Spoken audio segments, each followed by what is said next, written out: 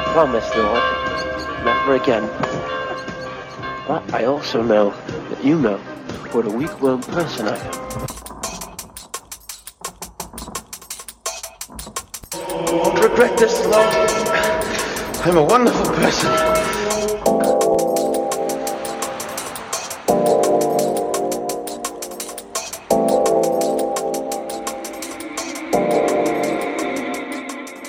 The Holy Gospel for this Christmas day comes from the Gospel of St. John, the first chapter, beginning at the first verse. In the beginning was the Word, and the Word was with God, and the Word was God. He was with God in the beginning. All things were created through him, and apart from him, not one thing was created that has been created. In him was life, and that life was the light of men. That light shines in the darkness, and yet the darkness did not overcome it. There was a man sent from God whose name was John. He came as a witness to testify about the light so that all might believe through him. He was not the light, but he came to testify about the light.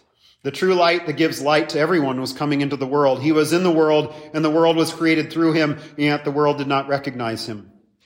He came to his own, and his own people did not recognize him. But to all who did recognize him, he gave them the right to be children of God, to those who believe in his name, who are born not of natural descent, or of the will of the flesh, or of the will of man, but of God.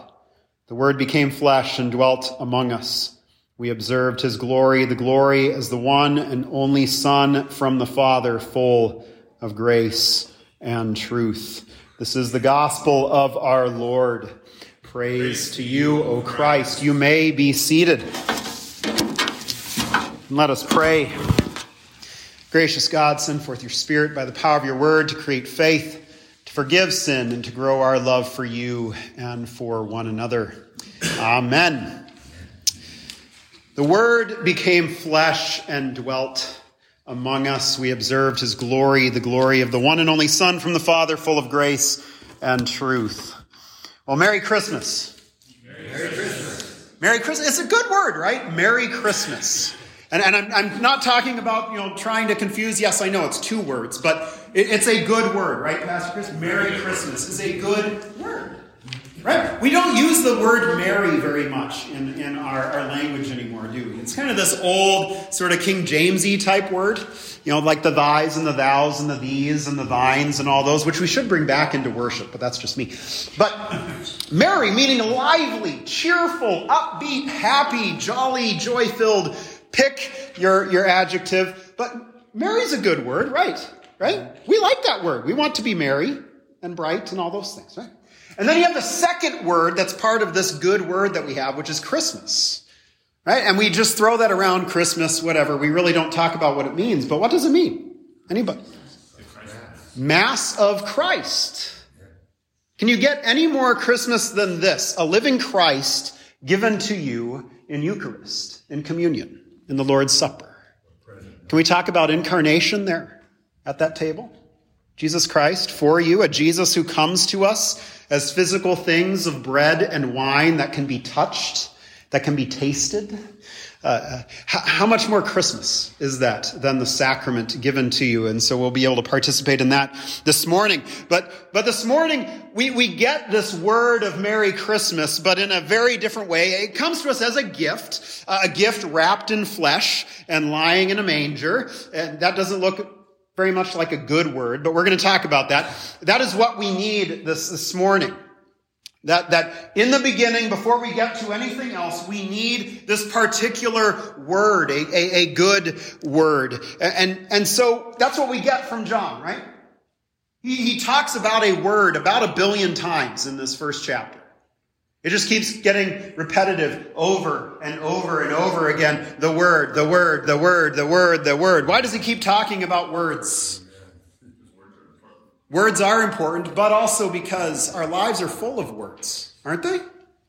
The music we listen to, the movies we watch, the television we watch, the radio we listen to, podcasts, the preachers we listen to, right?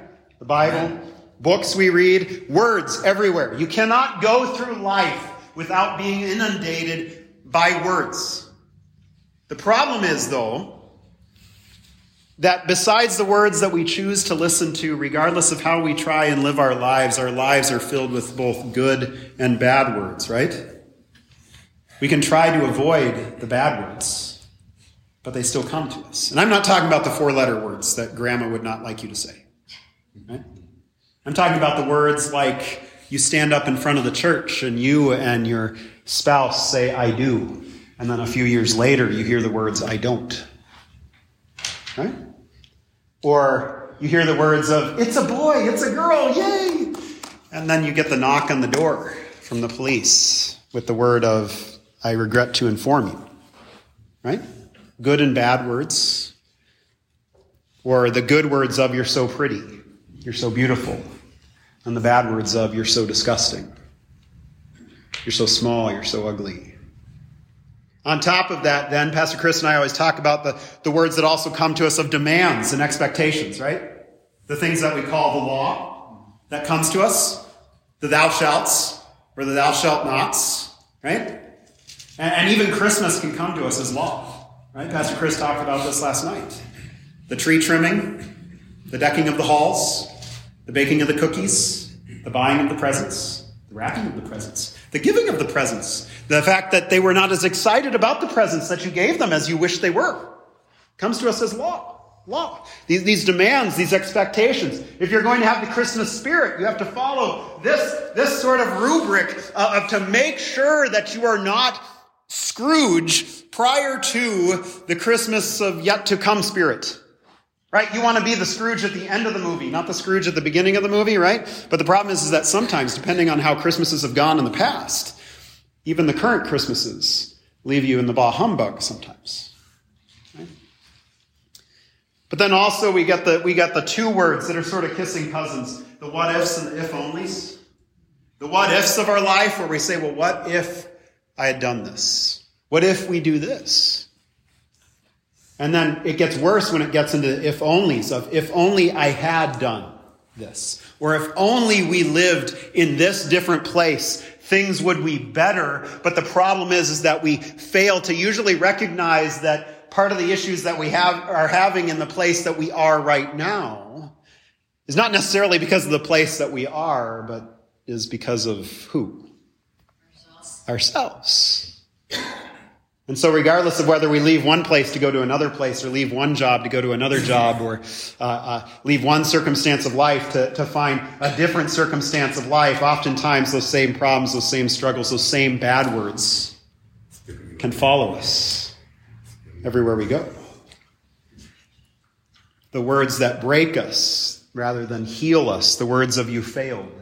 Or even worse, not just you failed on this project at work and you go, okay, well then I've got another project I can do. No, the worst word, and I believe this wholeheartedly, is you could have done better.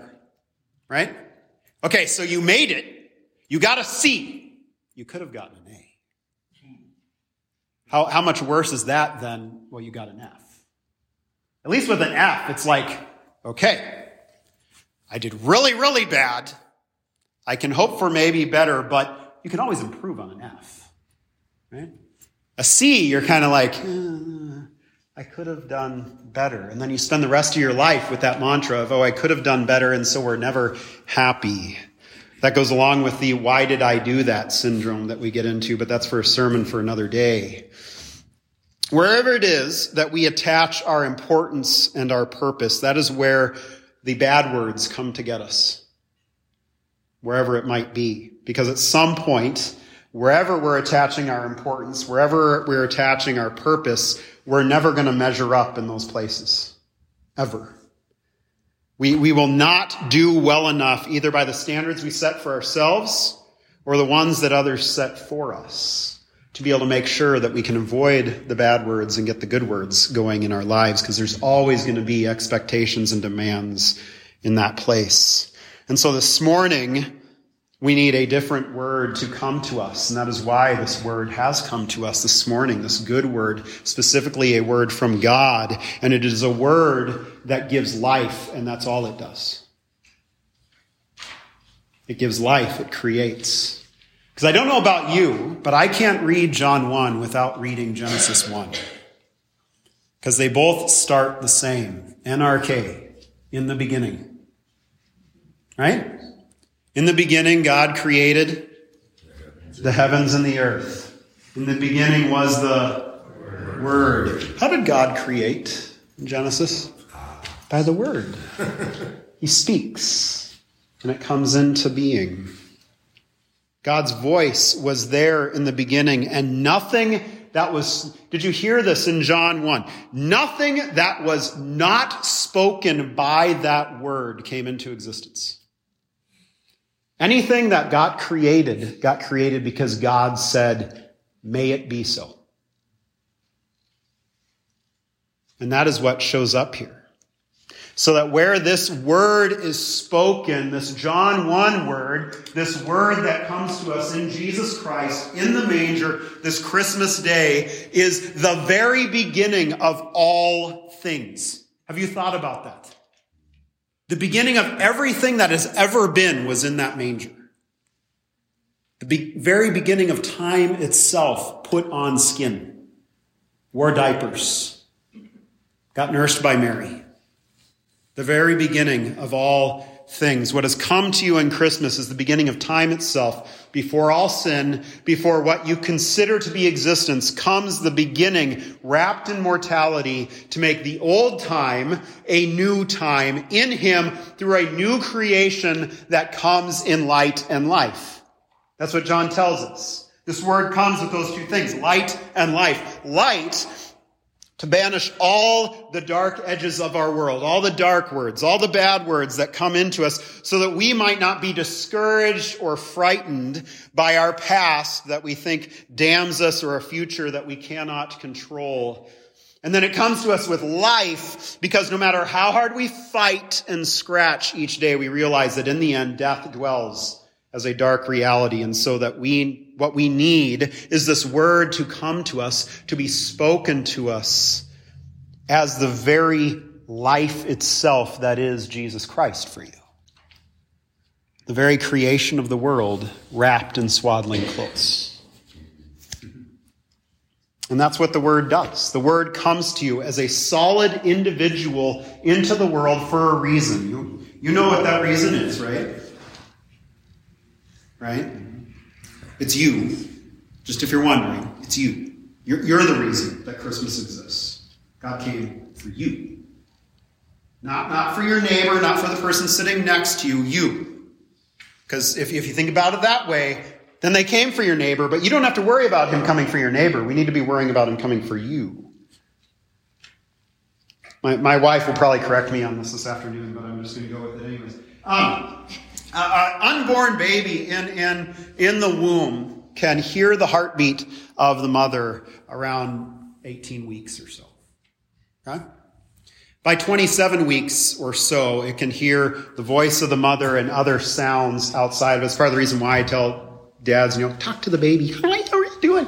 As you're speaking to her tummy, right? And this is important because this baby imprints then upon that voice. Have you ever noticed that? When you go and you pick up your child or grandchild or niece or whoever, and they're at preschool or they're at the nursery or they're at whatever, they hear your voice if you're a mom or a dad. They drop everything and they come running because they know that voice. They've heard those words spoken in that way. The difference is that when they're in the womb, it's just noise. It's just this voice out there somewhere. There's nothing really attached to it or anything like that. But what comes once that baby is born into the world, that voice now has flesh on it. That voice now is solidly in their world. And that voice does things, picks them up, holds them, feeds them, changes them, cares for them. No longer is it some sort of abstraction in the ether of their existence, but instead it has flesh on. And that is Jesus for you this morning. In the Word, we have this personal God who comes into the world to step into time and be for you a real presence of himself for you and not just some distant abstract thought. It's not, for us, God is not somewhere up there and he doesn't really care and he might hear us when we pray, but maybe not. Because of Christmas, God now is here with you. Right? That's what we heard. The Word became what? Flesh. Sarx. Sarx is not some weird word, right, Pastor Chris? It quite literally means flesh, meat. That's what it means. The Word became flesh, and then it did what? And it dwelt among us. We can't talk about this Jesus on Christmas Day without talking about God con carne, the infleshionated Word. You know, the chili cans that say chili con carne. Don't get me started because chili is supposed to be meat anyways. But, God con carne. That's Christmas. The infleshionated Word, God's very love brought into history so that the story of your life, the past, the present, and the future becomes His story. Making Him no longer some detached deity up there in the sky, but God's Word with skin on it. God's deciding Word, His agape love made manifest, made physical into the sinful world to make new life from His death. We've talked about this before, and I will never stop talking about this. We talk about agape love. We always want to think of it as, oh, it's unconditional love. Just love me for who I am. That's not what it is. You have the love of which you are passionate about the person that you love. Like really, really love. Like want to buy, heart-shaped chocolates for and roses and all those things. You're attracted to them because you're attracted to them because they're hot, right? Sorry. And then you have the friendship love where these are people that, they'll bail you out of jail, right? These are the ones that you love because you've been together since, preschool. You were in diapers together and you love each other just because, whatever. Agape love is completely divorced from all that stuff. Agape love is a deciding love. Agape love is looking at someone at their worst, at their least lovable, their most unlovable, and saying, I'm going to love that. I'm not going to love them because I think they're hot. I'm not going to love them because we're friends. I'm loving them because I've decided to. And that is why we talk about the love of God in that way, because He's made a decision. And that decision came as this baby wrapped in swaddling clothes, a baby born to die. A God who has a body is a God who can die for His people. And taking on that body, now He has skin in the game. He has buy-in to mortality and immortality, to life everlasting. He has put it on the line for you in this Word becoming a Word, an infleshionated Word that will always take its chance on you, for you, because you are the reason He came into the world. The second thing was that dwelling part, right? The infleshionated Word, the Word that became flesh, sarx, and dwelt among us. That word comes from the word skina, which means tent or tabernacle. We've heard about a tabernacle before, right? Exodus. You should never, ever go home and read John 1:14 without picturing Exodus. The Word, the tabernacled Word. The tabernacle was built in such a way because they were in the desert.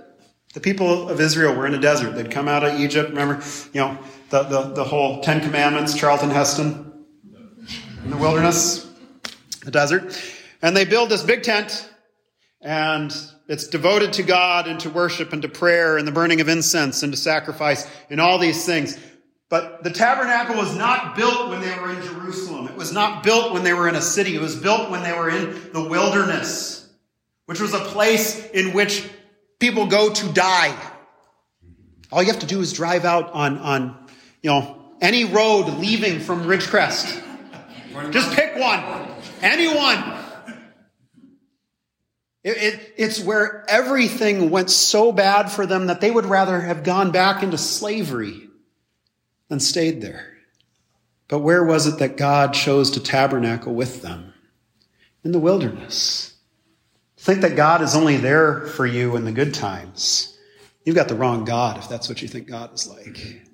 Secondly, it's built as this tent. Why? So that it could move with the people.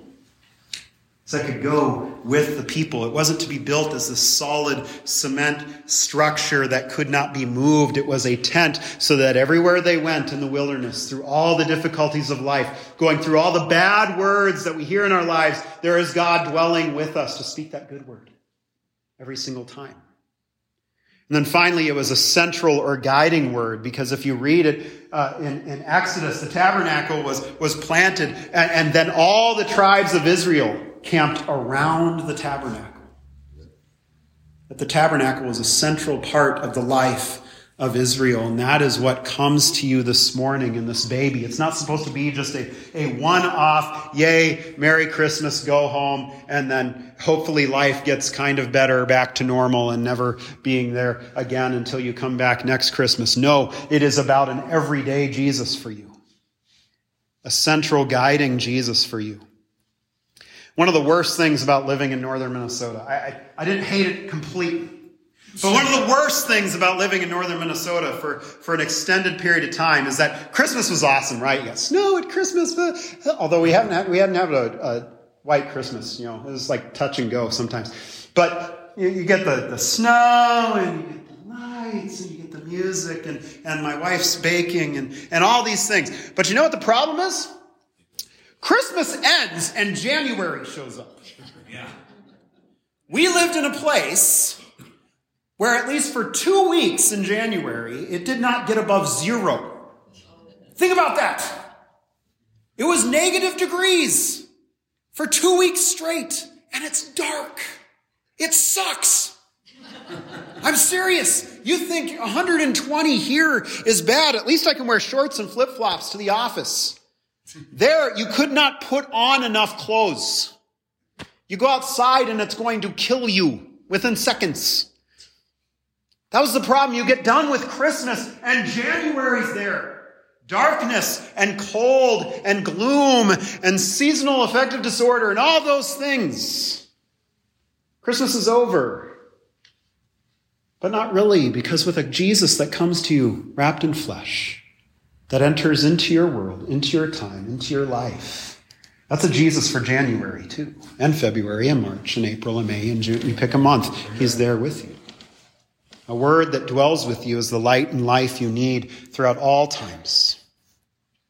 In Jesus, you have a God purposefully and permanently moving towards you out of his love and mercy, making himself present in your best or your worst Christmases, present in all the places you have gone, present as central to all of life, the present you have that has come as flesh and bone to live and die and rise so that you may be reborn in the life this child gives to you today, this morning.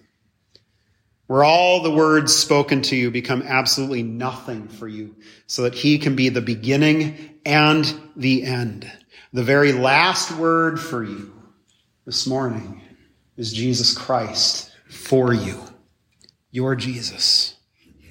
Merry Christmas. Thanks be to God. Amen.